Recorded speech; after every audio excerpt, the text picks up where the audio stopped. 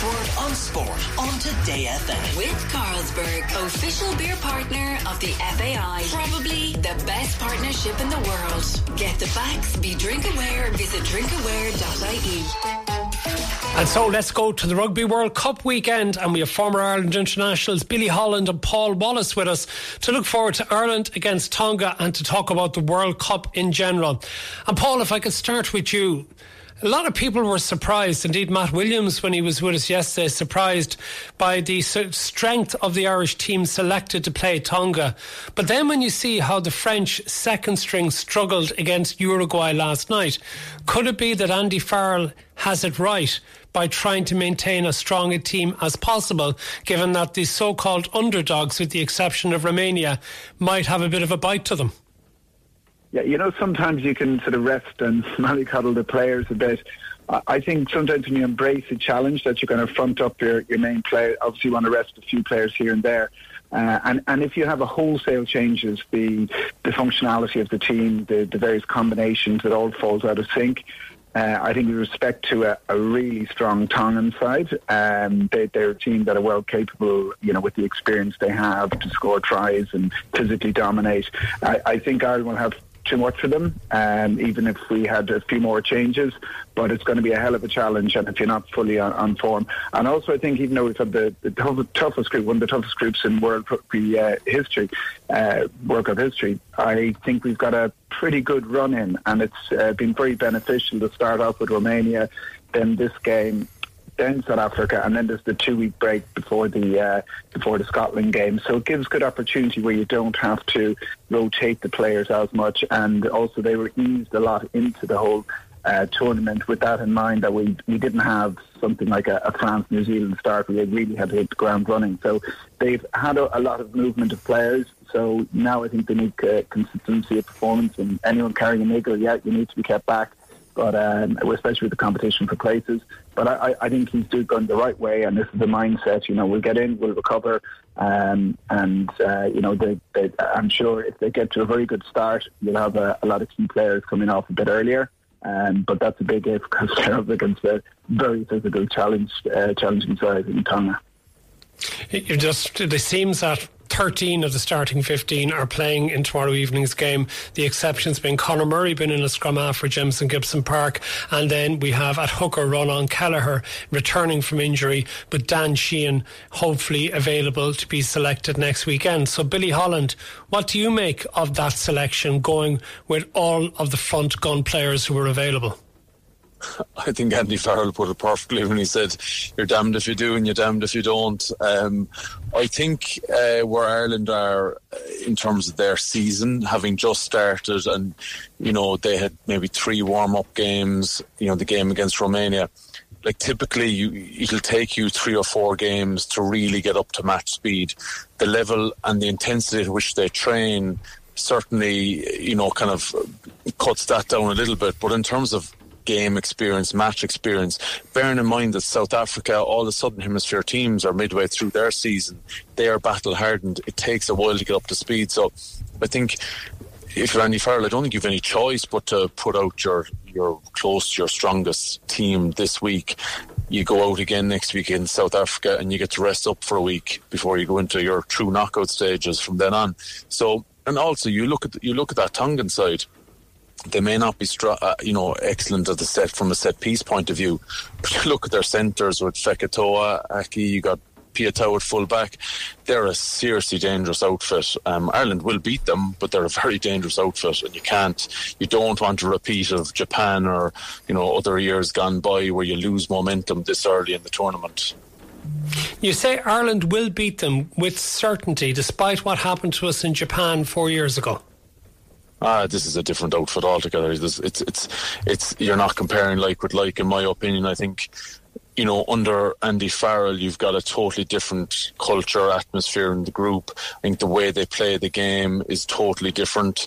You know, they were too dependent on attacking 3-phase attack off set piece. Ireland are the best, you know, broken field, you know, phase play team in the competition, and they won't have a problem ultimately disposing of Tonga tomorrow. There will be battles, it'll be a very physical game, but Ireland will they're too good. There's too much quality.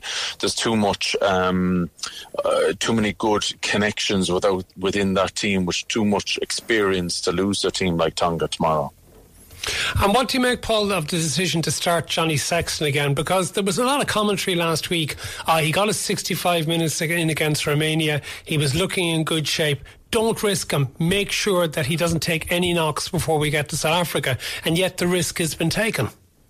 No, I think you got to go with it. You got to take those risks on board. You look at so many injuries that have been happening in training, players getting injured, falling downstairs in hotels. It's the risks are there. It's a very physical game. If you at this level, and especially the lower seeded teams have all got so much stronger. If you take your foot off the pedal, as Billy says there, the momentum in the tournament, you need to have there, but momentum in playing as well. Johnny, he needs another game at least under his belt, I think, to really hit to the top of his powers against South Africa. Now, he's quite miraculous how he can just come back from months out and just fit in seamlessly. But there's some things, about just running a bit harder onto the line under pressure, how he does that. I think he was influential in unlocking a lot of defences, but I've seen him run even harder and pull players in and make the Irish backline move that bit smoother. So I think an extra game would be great. But again, if you're going well 50, 60 minutes in, I think Johnny will be coming off. But I think it's vital he plays with the combination that's there in and around him. And it's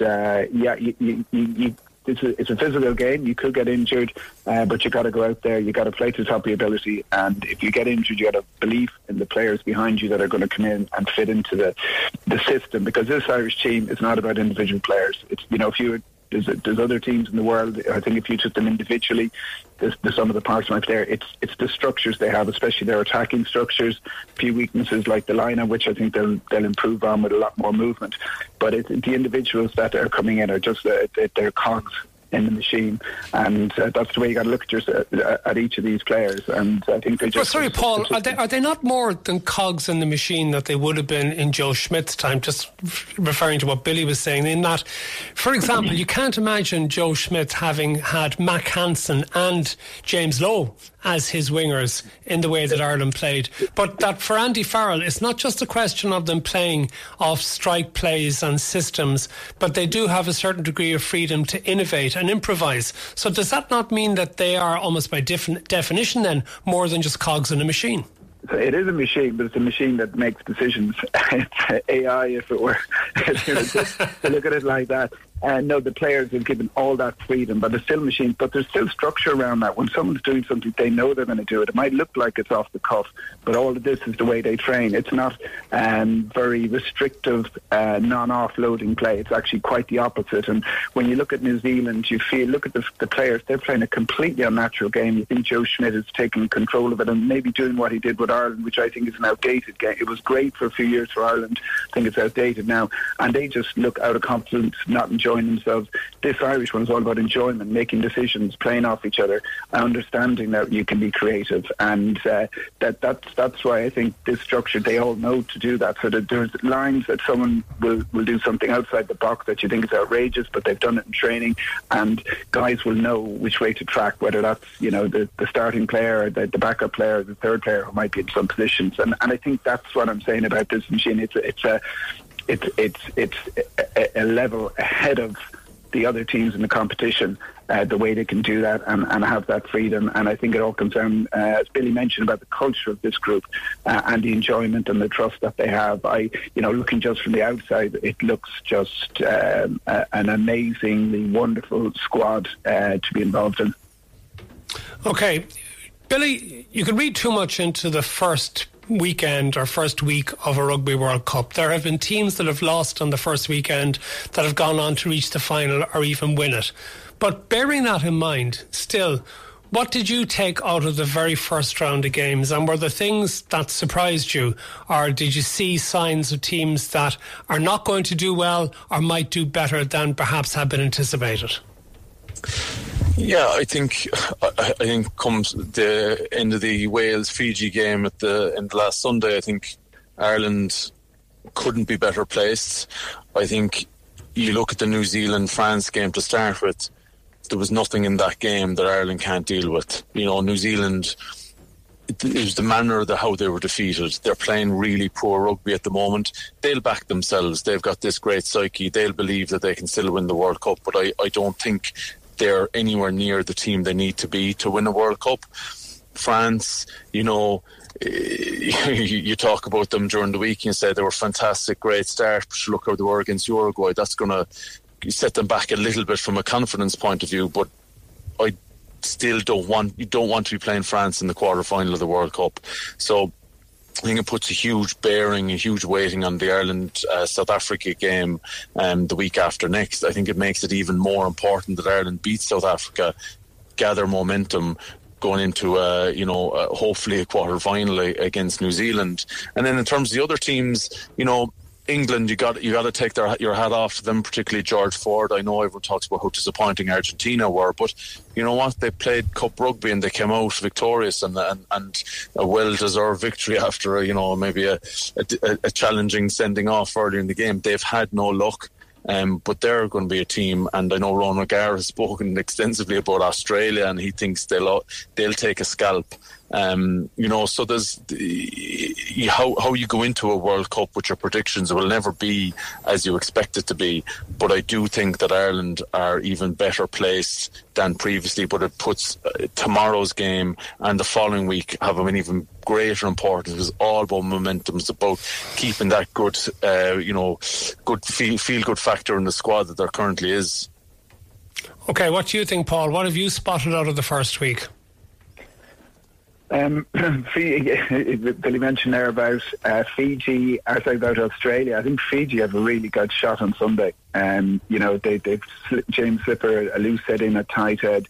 This Fiji side are very good. I think they went through periods of time against Wales where they didn't go well, but when they start going, when they get motoring, they're a very good side. So I'd watch out for them. I think that's going to be a huge. That's going to be a huge game this weekend.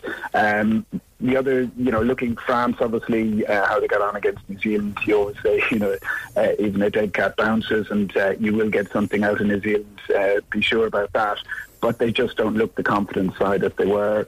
Of the other sides, you always know when you looked at that English 15, there's some real quality and experience within the squad, and that they've got such an easy route relatively, and to as do Wales, that there's an opportunity to go to them to get to a semi-final. Probably, odds on with who they're up against, that they might get there ahead of Ireland because of what we're going to meet in the quarter-final if we get out of the group, which is still an if at this stage, because Scotland can run up big scores, and if they caught us in the last game, even if we did beat South Africa. So it's there's an awful lot to play for. I think Ireland are looking good. We were obviously, the Romania game was an ease in. We're a little bit rusty, obviously temperatures, but the work on like the line out, I think, can be fixed, remedied quite easily. And I just think we were looking pretty good after week one.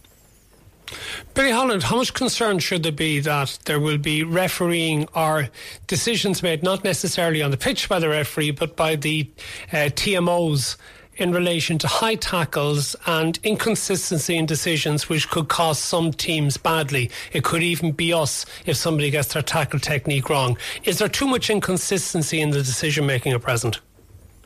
Yes, there's way too much inconsistency. Like George Moala should be playing for Tonga tomorrow. That 5-game ban I think he got a month or two ago, he should be playing tomorrow. There's total inconsistency out there. I hate the idea of somebody in a video room in a different part of Paris making a decision on something that's happening in a stadium. It's too... Why? When they might have a better view of having all the technology available to them that the ref hasn't. Why have referees so? It's too sanitised. I get that there needs to be, the biggest threat to the game is probably the head contact area and looking after that. But I don't think they're going about it in the right way. It's a cop-out for the referees. Make a decision. You look at that tackle last night. It's a red card. Stop crossing your arms and going to the bunker.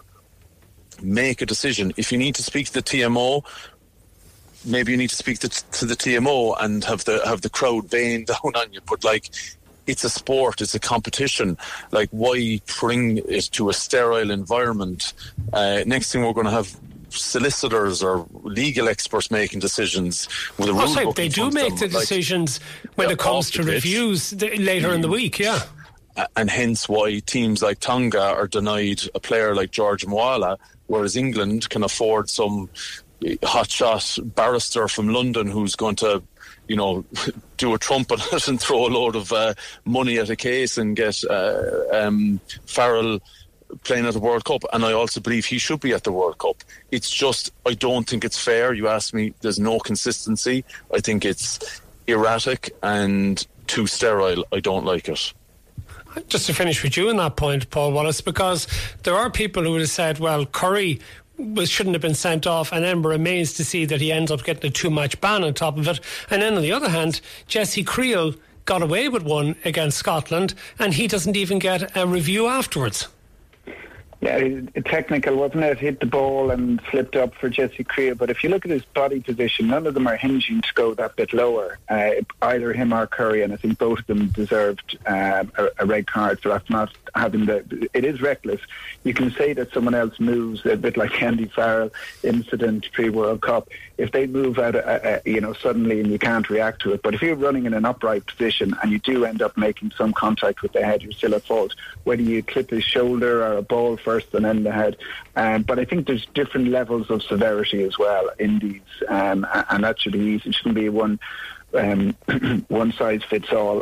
Coming back, I think the review process and those hearings and how that was judged was a disgrace, and George Mwala as well, I understand. And just to add further to that, I thought the refereeing against Fiji, they got all the decisions against them when it came to yellow cards against Wales, and could probably have won the game if the decisions had been a bit more equal on that game. So I do think the bigger teams normally get the calls. Tuesday, New Zealand always got calls in the game because of the perception. I don't think it's referees having something for one side or against another. I think, but there is a perception in the stronger sides that they should be, and a little bit of pressure maybe on them to give yellows and reds. And I think that's always in the back of the mind whether referees know it or not. And unfortunately, that's something that I think affects the Polynesian side. Thank you very much, Paul Wallace and Billy Holland, for being with us for our weekend World Cup preview, and we look back over all the games in Monday's Last Word on Sport. The Last Word on Sport on Today FM. With Carlsberg, official beer partner of the FAI. Probably the best partnership in the world. Get the facts, be drink aware, visit drinkaware.ie.